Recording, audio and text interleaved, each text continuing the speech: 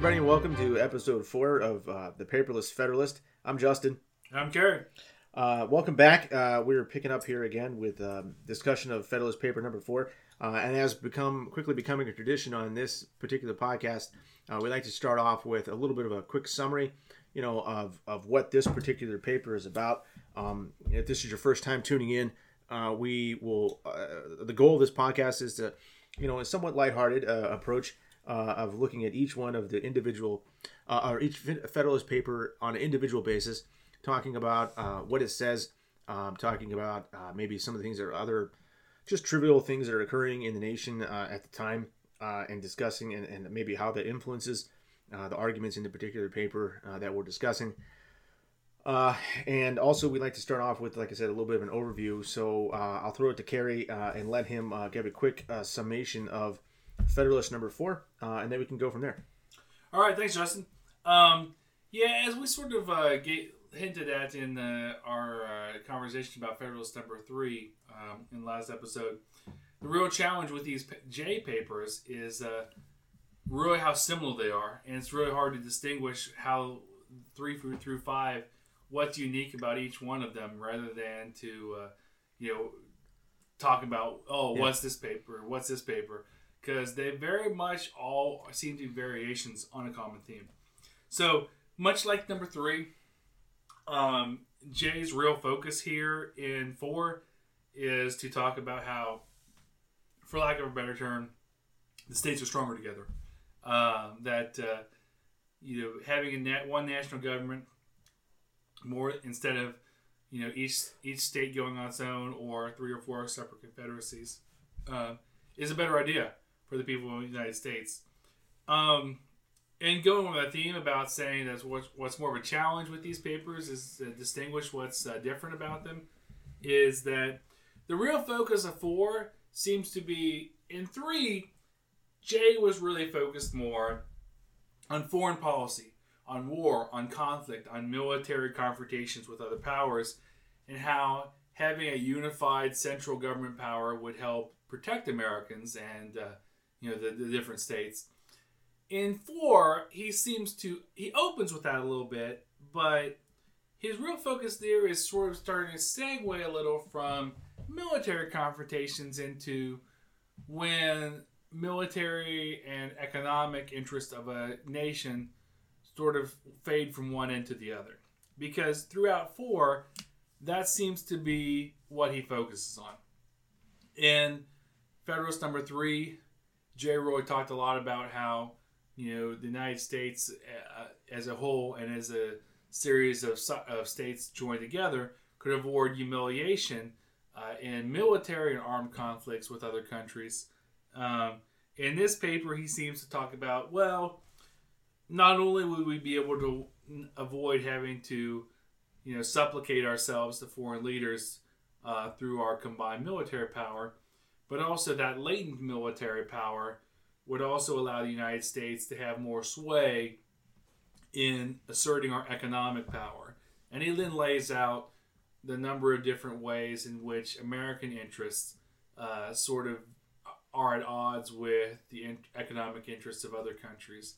And what I really found interesting here is that Jay sort of takes it as a given, something that's not really as much assumed in modern economic theory, in that it's a zero-sum game. Throughout the paper, Jay takes it as a given that anytime one country gains economically, then another one has to lose. There's winners and losers, and there's no net win. There's not a situation where everyone works towards, what economic theory often lays out as comparative advantage, where everyone specializing in what they're best at makes it better for everyone. For him, it's very much a game of winners and losers. If the United States tends to prosper in one area, everyone else tends to do better. And that's very much at odds with what modern economists consider to be sort of conventional wisdom, where by every country specializing in what it's best at, everybody wins overall. So he lays out a number of different sub-areas where, America, because it's this new and unexploited territory, it's going to be better, with the fisheries. It's going to be better at certain areas of trade that deal primarily with exploiting American resources. And the other countries are, of course, going to try to protect their own economic interests and, push back in America. And the only way that America can protect itself is by having the power to assert its own economic interest.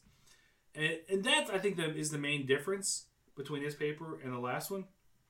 Because after that, he starts to fade back into some of his arguments from 3, where he just talks about how having the best men will be available at the federal level, the strongest military will be brought up will be had by combining the resources of all of the states, and it's sort of throwback to Federalist Paper number 3. And I think for me the most interesting aspect for me of Federalist Paper number 4 was this, for lack of a better, mercantilist approach he takes to the economy, and how he sort of acts like the U.S. is going to be like the United States. It's sort of like a argument for forming the European Union back in the modern times of working together. We're going to create this giant trade entity that's going to be very economically prosperous. So that's what I really got out of 4, is the economic argument. Okay. I think that's probably a pretty good summation of things. So let's just kind of go through top to bottom through this paper and highlight some of Jay's points he's trying to make. Sounds good. And just kind of flesh them out a little bit more. He starts off summarizing what he said in the last paper, and then he jumps into this one, and he talks about, hey, what I want to discuss here is how, a strong federal government, or what Jay is saying is how what he wants to discuss is how a strong, unified federal government would help to make sure that we don't end up inviting hostility through unjust causes. Through unjust causes of war. Maybe that's another distinguishing point. Just is in Article 3 it was just causes, in Article 4 it's unjust causes. Unjust or pretend causes. And he starts off by saying, hey, look, it's pretty obvious that there have been plenty of times where in the past where monarchs are use all kinds of reasons to go to war. It's not just the just causes of someone physically attacking their particular territory, or someone breaking a tree, which is what he talked about in Federalist number 3. Here he's talking about, look, there's all kinds of other situations, and he mentions when they just want to get something out of the conflict, if they're just seeking just financial gain. It's just a power play, yeah. Just a total power play. They're just or just not even just military glory, revenge for personal affronts, ambition, private compacts, and just helping to promote their own lineage of their family. And I think that's something that's really hard for us to understand nowadays, because you read historically how nowadays we're a society of nations and nation states, where if you're American, you have American interests, British, you have British interests, etc. Japanese have Japanese interests. Whereas back then, in sort of the Renaissance Dark Age period, before nation states really came to the fore as the standard, you'd have these kings who they had their family interests, and they were sort of like a family corporation, where they might own lands in Spain and in England and in Germany and a bunch of places where the people had nothing in common, but it was all part of their family holding corporation. The Plantagenets were a great example of that from England, where they had lands all over the place. And often the family interests of the ruling family would not necessarily be the interests of the British people. Okay, and I think that's a good point. Jay, but he brings these up to specifically to say, look, here are all these other reasons where countries end up in wars, and he highlights the monarchs having these personal ambitions or reasons to say, that have nothing to do with what he had outlined in Federalist number 3 as far as just causes of war, breaking of trees or physical defense, or having been attacked. So, and he points out that, these and a variety of other motives which affect only the mind of the sovereign often lead them to engage in wars not sanctified by justice or the voice and the interests of the people. Yeah. Can they get away with it rather than if it's right or not? Exactly. So then Jay gets into talking then about France and Britain. are our rivals in the fisheries. And this is where you mentioned as far as economics, and Jay starts to bring in some of his economic arguments into this issue. And I think here he talks about, look, actually America has got a better ability to supply some of the markets than France or Britain, and we're going to prosper. And our prospering in those endeavors are going to result, as you mentioned, a zero-sum game in Jay's mind, in Britain and France suffering. And when we're doing good, they're doing bad. Exactly. And that was really the default mode of thinking at that time. Here again, the argument is, and he mentions again with trade for China, in kind of a similar aspect, just that we're going to be competing with these other nations, and we're better. It's better for us to try to compete as one unified people than to try to compete as 13 individual colonies. Or he brings up his straw man argument again, these 3 to 4 confederacies, which I think you had mentioned in the last episode. The anti-federalists aren't necessarily arguing for 3 or 4. But the Federalists love to pretend that they are. Yes, arguing for they are. He brings it up again here. Any more thoughts here about his economic argument that you have? I just think it's dramatic when you consider against what the modern conception is of how the international economic system works. Traditionally under the comparative advantage theory of trade and economics. I remember back in at the very most basic for college students now in Econ 101, they talk about how, look, it's better for everybody if everybody who has a comparative advantage of something is, if they spend more of their time and effort in that thing, it helps everybody. Yeah. Because, like, for example, if someone has rubber trees, they're the best ones to make rubber. Okay. If they have the place where they grow and whatnot. So what you're saying, this is the opposite of the Carnegie approach to steel manufacturing, right? Exactly. As opposed to owning the whole supply chain, if you're very good at shipping, you handle shipping. If somebody else is very good at smelting, you handle that part of the aspect. If someone else is good at mining, they handle mining. That's the more comparative advantage theory of economics that is predominant now. As opposed to the top to bottom approach. Yeah, I mean, in theory now, economic, when everyone's conducting international trade, the conventional wisdom is it's better for everybody. Mm-hmm. It's not something where one nation is going to gain and another nation is going to lose. Everybody's better off by cooperating. Whereas before that, the idea, I think what Jay's article here is really shows something that's a part of the time in which he lived of.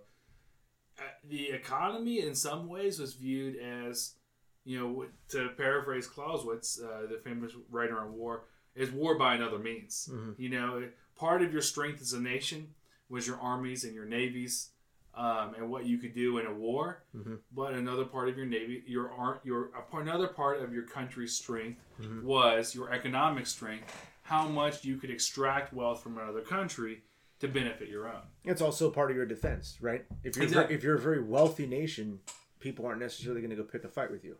Exactly. Okay. That's, I think, to some extent still true today. But at the same time, I don't think we take the isolationist economic approach that maybe they were taking at the time back then. Well, economic theory's changed since then. Yeah. So Jay goes through that. Okay. So then next thing he touches on then... Well, I think, I'm surprised we didn't touch on this in some ways in article in Federalist 3, in that Jay here is really touching on what is a central aspect of sort of intellectual thought at the time, which was, what does it mean to conduct a just versus an unjust war? That's not something that's talked about in those terms as much now, but just war is a very specific idea. It started with St. Augustine, was developed further by Thomas Aquinas.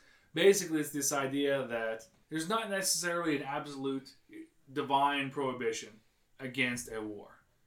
Some people might, opponents of that theory might say that, you should never go to war at all. You should always be peaceful. But some religious thinkers explore the idea that there is such a thing as just war. Mm-hmm. It's the right thing to do to go to war when.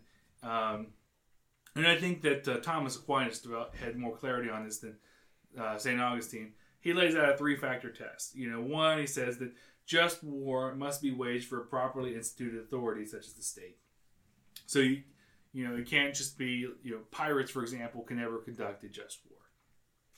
Secondly, and I think this is the most important factor for a lot of the conversations we're having with Jay and others, a war must occur for a good and just purpose and not just self-gain. And then finally, peace must be a central motive of even in the midst of the violence. And so the main thing that Jay is trying to appeal to in Americans who want to think of themselves as a peace-loving people at this time is that if we are going to war, it's going to be for a good reason and not just because we want to do a land grab. Now, it could be arguable in the scope of American history whether or not we've always followed that, but for our listeners, that's what just war means. When he's talking, it's not just a throwaway term. It has a specific meaning for those Renaissance thinkers of the time who all sort of share this common ideal, and so he's trying to set America as on a higher pedestal, a higher plane than these holding corporation British royalty families who, any time that they think they can get a benefit from going to war, they're going to do it. Where he's thinking, hey, America's better than that. We're only going to wage just wars if we can, where it's the morally right thing to do. So I think it's important that we highlight what he's talking about throughout 3, 4, and 5 when he's talking about just war versus unjust war. America, in his mind, is only going to be waging just wars to do morally good things and try to have peace as soon as possible, whereas monarchs are going to be much more concerned with what am I going to get out of this. He goes on then to talk about how one government can collect and avail itself of the talents and experience of the ablest men in whatever part of the Union they may be found. And it can move on uniform principles of policy, can harmonize, assimilate, and protect several parts and members, and extend the benefit of its foresight and precautions to each. Really, he's saying again here that we've got the largest possible talent pool if we're all put in together. We've got the ability to draw the best and the brightest. You've got the ability to move the resources across into the areas that need them. I don't know. I felt like Jay was starting to put me to sleep here with these points because these are the exact same things he said in 3. I mean, it is. You're right. Our superstars are going to be found at the national level instead of states. Yeah. And, of course, we're going to have the coolest army and the strongest navy if we combine our power. It's just, I feel like, get some new material, Jay. You're just rehashing your old point. Yeah. I mean, and I think the anti-federalist counterpoint to that would be like, well, duh, of course. Yeah, of course. Yeah, I mean, on the Army point, of course, the Army and the Navy of the United States is going to be stronger than the Army and the Navy of Rhode Island, Delaware, or Massachusetts. Yeah. And it's not my intent to continually run these states down the road and to throw and to be down on them, but they're small. I don't think they can argue with that. Rhode Island's never known for its naval superiority. It's true. So I've never once thought of Rhode Island. Maybe I'm wrong. No, I'm sure we're going to hear a counter to that at some point. He's making that obvious point. Obviously, pooling resources is going to result in a greater overall strength than having separate resources. Is there any, I'm just going to throw this out there, is there any thought that maybe Jay is trying to, I mean, these are published in the newspaper, right? They're meant to convince people to want to be part of this union. Is he kind of dumbing it down to try to talk to the average person who might be reading the newspaper? Well, of course he's getting his to some point. But again, I feel like he's missing the mark because he comes really, really close to making some good arguments, but then he gets distracted and goes back to the softballs. It's like he spends too much time in 4 in my mind. He's like one of those sitcoms or other episodic thing that spends 10 minutes at the beginning reminding you what happened in the last episode. Okay. Instead of advancing the plot. Yeah. He spends way too much time. If you didn't tune in to episode 3 of the Federalist Papers, here's what happened. Yeah. This economic argument, I think, would probably be a better sell to a lot of the people in the States than the security argument because my sense is that he didn't need to sell the security argument too strongly because the American sense at the time is they are separated by this giant ocean from all these other countries, and they've just won a war. Well, I mean, granted, Britain still has territory in the north, and Spain and France both have portions here. They do, but that's hypothetical. On this continent. That's hypothetical. The real issue but the real power still lie on the other side of the ocean. But the real issue is not what happens in the case of war, because at the time that this conversation is taking place, they're not in a war. True. At the time, the biggest stressor for a lot of these people who are living in these different countries is economic and not military, because they've won their war. Mm-hmm. The United States is independent, but despite that, they feel they're still not able to really be part of international trade, because Britain and France both at the time are sort of blocking them out. Between the fact that these more developed European countries have a more developed manufacturing process to maybe make better stuff at the time, and also the fact that they have these navies that can... And just shipping in general. Exactly. Yeah. And so I feel like the economic arguments would probably sell better to the American citizens at the time than the military ones. But he gets distracted and goes back to this military aspect. You're right, he does. He does. And he goes back and he talks again about Britain. And he says, and he goes on and he hammers it home again and again about how, hey, what if the English militia only obeyed the government of England, if the Scottish militia only obeyed the government of Scotland, if the Welsh militia only obeyed the government of Wales, when if there was an invasion, would they all work together, exactly, cooperate uniformly? What would become of Great Britain as a whole? And but finally, then he does finally start to talk about the fleets of Britain, but he kind of does it in the same light as he just did militarily. Mm-hmm. Okay, and he talks about the fleets of Britain again, and he says Great Britain's navy, or just shipping mercantile efforts, would never have reached the height that they would have had they been done by 4 separate countries. And what's ironic is Britain, for most of its history that it was becoming great, was essentially 4 separate countries. I mean, it wasn't until the Act of Union was... I mean, for the most part, a lot of the components of Britain didn't particularly like each other. True. And were fighting wars against each other. That's true. So, I think he can find better examples than he does. Okay. But he attempts to use Britain as the main analogy and backbone in this paper. Because they were all from Britain, not surprisingly. Wow, come on. We've talked about in episode 2 about how they're not really all homogenous. Well, I think we differed on that. I mean, the reality at the time was most of the American citizens at the time were of British ancestry. And I'm not saying it's a bad thing that we've diverged since then. I'm just saying that at the time, they shared this common heritage. Jay wasn't completely out to lunch with what he was saying about. I still say it was a bit of an coming oversell. From a common intellectual heritage. I'm gonna leave it at that. It was a bit of an oversell. All right. All right. We'll have to agree to disagree. So he goes on and says, "Look," he uses his straw man again. Hey, what if you have 4 independent governments? What armies could they possibly raise and pay for? What kind of fleets would they ever hope to have? He does. And Federalists will say that's why we're not arguing. We're not arguing that again. Yeah. But he goes through that in exacting detail here. He talks like, if one's attacked, is the other person really going to come to his defense? Who's going to pay for the troops? Who's going to move the troops where? Who's going to have the ships? What if the 2 armies they're not trained the same way? How are they going to possibly work together in the defense of one of the states or of the some sub confederacies that are alleged to be argued for by the anti-federalists? And he glancing blow to the history of Greece about how that just wouldn't work out if we followed a similar model. For example, how I'm not a scholar of Greek history by any means, but the various Greek the nation that what would one day be known as the civilization in the nation of Greece, that was a bunch of disconnected city-states that, although they might have shared a similar culture and heritage to some extent, often warred against each other. Most famously, the military state of Sparta against the democratic and often, they might conceive themselves as more refined state of Athens. And that weakened them in the state when they had to face foreign adversaries, because they can more easily be manipulated to, work against each other's interests. But, in response to that, though, is I feel like, again, Jay is spending so much time on what's probably his weakest argument.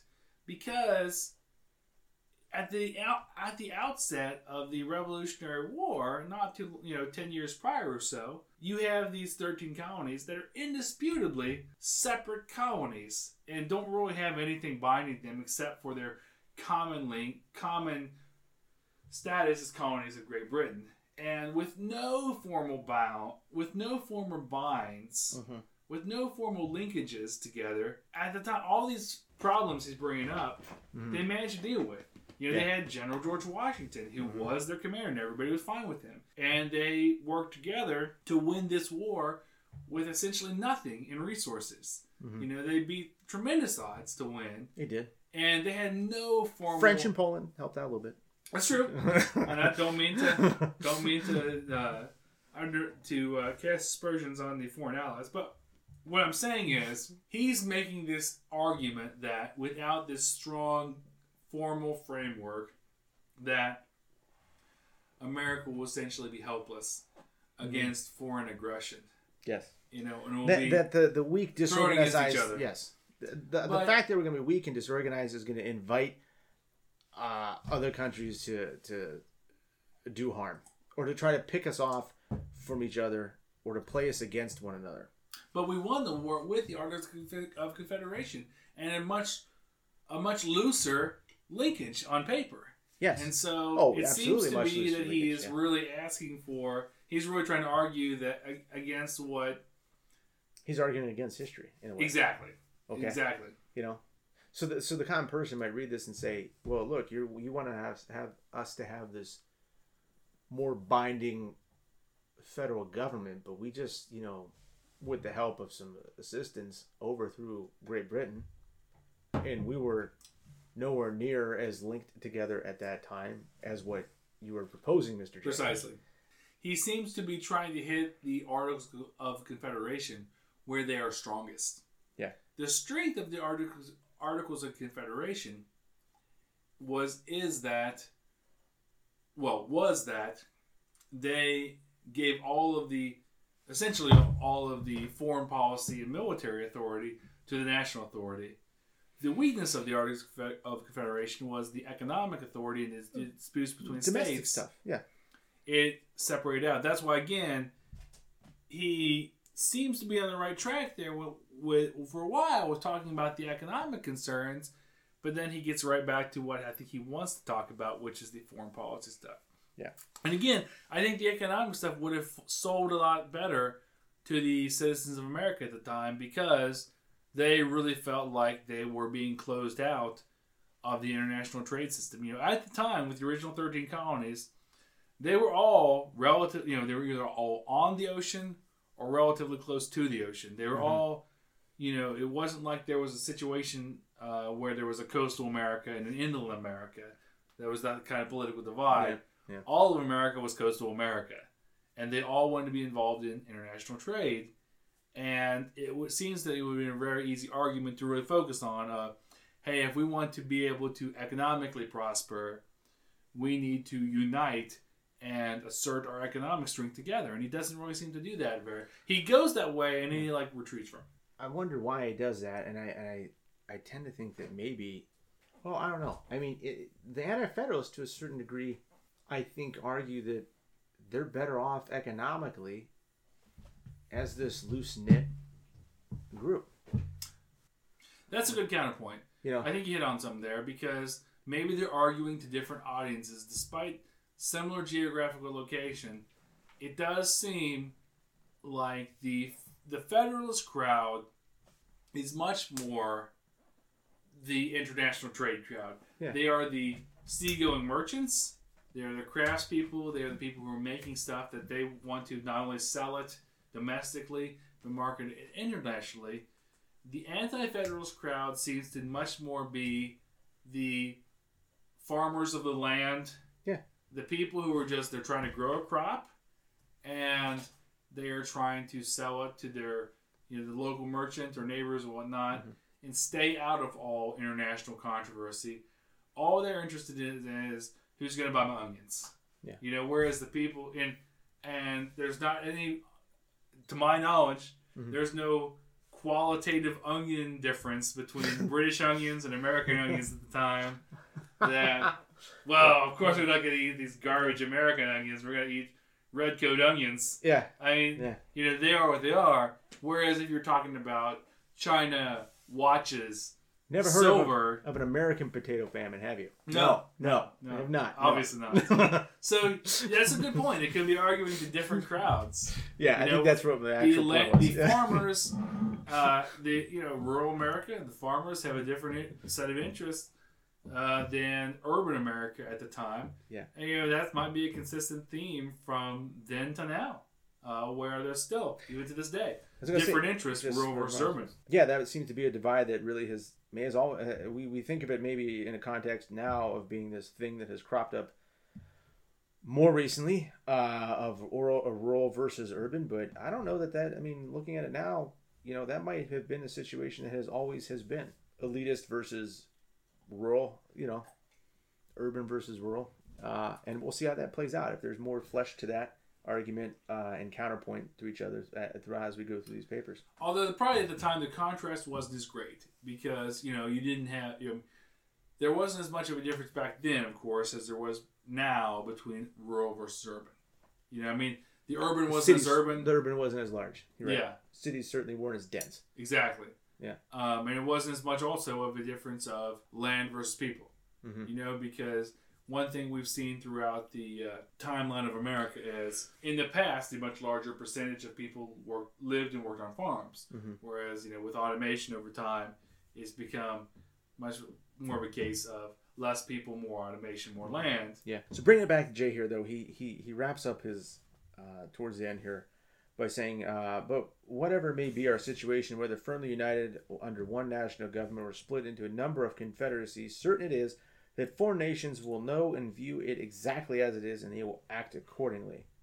And so then he goes on and he says, essentially that they see a national government that is efficient, well administered, trading prudently, having a good militia that's organized and disciplined, properly using the resources and finances discreetly managed, is under the listing of virtues of one national government, and our credit reestablished and our people free, contented, and united. Again, I think perhaps Mr. J is going on his sales pitch here.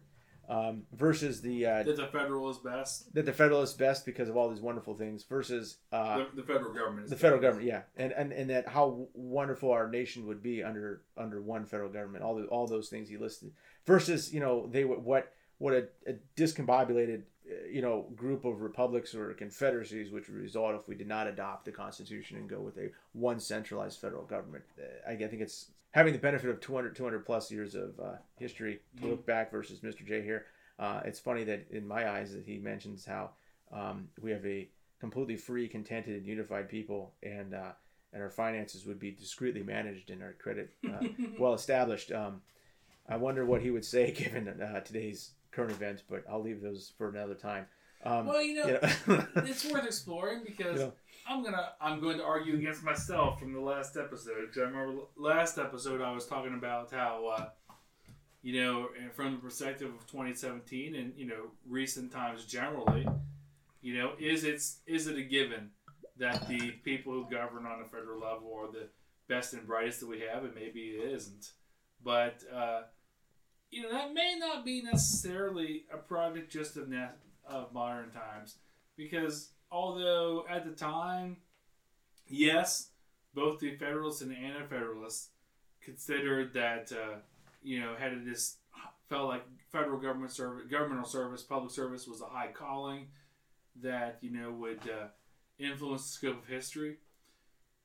From the very get-go, it wasn't like the era of good feelings, for lack of a better term, lasted too long. I mean, George Washington espoused not having political parties and spoke heavily against it, but it didn't take long for political parties to develop. And when they did, it didn't take long for whoever wasn't in power very much often had the opinion of whatever the party in power was doing was the worst and most horrible thing that anyone could ever do. So parts of that might not be unique to our times, as far as there's precedent throughout history of even the glorious founding fathers felt like those who disagreed with them were not only wrong, but possibly destroying the entire country. If you feel Jefferson and Hamilton, for example. If you feel that now, teaser. Wait till Federalist number 6 when Mr. Hamilton comes back, and I will wait with bated breath for the arrows that he throws. And he's not shy about those sort of things.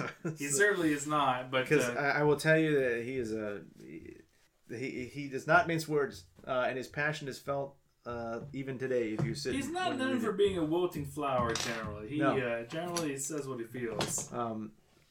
So I think in some ways argues Jay's points better than Jay did himself. And you've previously called Jay as J squared. Yes. I'm gonna throw out there that maybe he should be J cubed because once he eventually becomes Justice. His initial J also? Justice John Jay, Chief Justice John. That's right. So that's right. Yes, that's true. J cubed. So. Well, this is like before he became J cubed. He's still J squared. Well, you're right. At this point, he's J squared. He levels up at a certain point and he becomes J cubed. J cubed. Okay. In this time when we're talking about, he's still J squared. All right. Oh. He suffered the damage of being hit by a brick in the head. Oh yeah, we did. He's not quite advanced into higher levels of awareness and abilities, so he's still J squared. He is J squared. You're right. Although he would not at this point have suffered the trauma of the doctor's riot, like we mentioned last episode. I don't know. That's still an ongoing. In case you're tuning back in or first time, we're still looking into what happened between November '77 when these were written and when Jay's last effort in March of 1778, and what happened in that interim and where he went. Yeah. We will continue to update you on his late-breaking developments. Late-breaking developments 200 plus years later. I did want to explore a little bit more of the economic issues. Yeah, again, I think this is the chief thing that differentiates Federalist 4 from the others in the series. Provide a little bit more context. Go ahead. Because as some people know from the Revolutionary War, of course, the country of France was our ally during the Revolutionary War. France primarily did it as a means of trying to get more relative power to Britain, because they felt like by weakening Britain, by allowing its colony of the United States to be carved away, they would be a net gainer in the game of European power politics. But again, the belief of a zero-sum game. Exactly. Okay. Zero-sum game. That's a consistent thought throughout that time period of nobody can gain without someone else losing. But relevant to the economic issues brought to fore here, they were this great ally of ours during the Revolutionary War, and I think that during the war, of course, we had this spirit of comradeship and fighting for a common cause. A lot of people who were, a lot of Americans felt like, oh, France is going to be our ally forever. But as soon as the war ended, France, throughout its wars with Britain, had tremendous issue with debt management and the debts it incurred in order to fight Britain. And ironically, a big part of what brought on the Revolutionary War was Britain trying to pass taxes to offset the cost of French and Indian wars, where it felt like it expended resources to benefit Americans to fight, to gain security for Americans in this colony, so it wanted to offset them with taxes from America. Ironically, after the Revolutionary War, not long after the country of the United States, good feelings between France and the United States soured very quickly because the French wanted to offset some of their losses and debts they'd incurred in fighting the British by wanting the Americans to immediately repay loans that they had forwarded them to fight, and similar topics like the Americans not competing with France aggressively in certain markets, etc., which would be culminated in what became known as the XYZ affair. Not long after the Revolutionary War, America and France almost came to a point of war themselves over their divergent interests regarding trade, repayment of debts and loans to France. So, that does tend to, again, explain the zero-sum game view of the time of, ultimately, there's winners and there's losers. Well, see, again, though, with the U.S. Constitution, if it were to be ratified, the federal government would have better ability to increase and lobby taxes because it basically had virtually no power to that before. So then, assuming they could tax the 13 states more, which, I mean, they would be able to, they could then go on to potentially repay some of these debts a little bit. Yes. A little bit. But faster. Again, that's all derivative of international trade again, because at the time, the primary form of taxation that funded the federal government was tariffs, import-export duties. There was very few W-2s issued at the time. And that's true. And there wasn't any national income tax. So it was all from foreign trade. So again, it all comes back to foreign trade. And that's why I'm surprised that Jay doesn't hammer more heavily on it instead of going back to this national security argument. Yeah, I mean, it looks like starting in 1790, we started making regular payments to France on the debts that we had incurred with them, which I'm sure they were happy to actually receive some money coming in. But primarily, and again, I'm not trying to espouse an anti-France for a British view here, no. A lot of the conventional wisdom I've seen throughout history is that, from my historical readings, is that Britain had a much better overall financial system already in place of, a banking system, a debt system, a taxation system, where they better accounted for what they'd incurred and planned to repay, whereas France at the time seemed to be much more willing to just put everything on the national credit card and worry about the problems later. And so when it was a problem with France, it was a much more severe problem because they hadn't really planned as much for it. It wasn't just a annoying problem, it was a catastrophic problem. And of course, we got to remember, not that long after the U.S. Constitution in historical time, not that long after the Constitution passed in the 1780s, was the French Revolution in the late 1790s, where all of their credit card debts came due, and they didn't have the money to pay, and the whole system went down. So, I think a lesson that could be drawn from Federalist 4, going beyond just what Jay writes, is how much national economic and national security issues can sometimes be intertwined. I know that I found very entertaining his citation to the fisheries, because that's one real advantage America had, is that he had great cod fisheries. It was a great book I've read by an author named Mark Kurlansky on the topic of cod, and I was unaware before then how much of American prosperity came from the common codfish. What, a lot? I mean, what?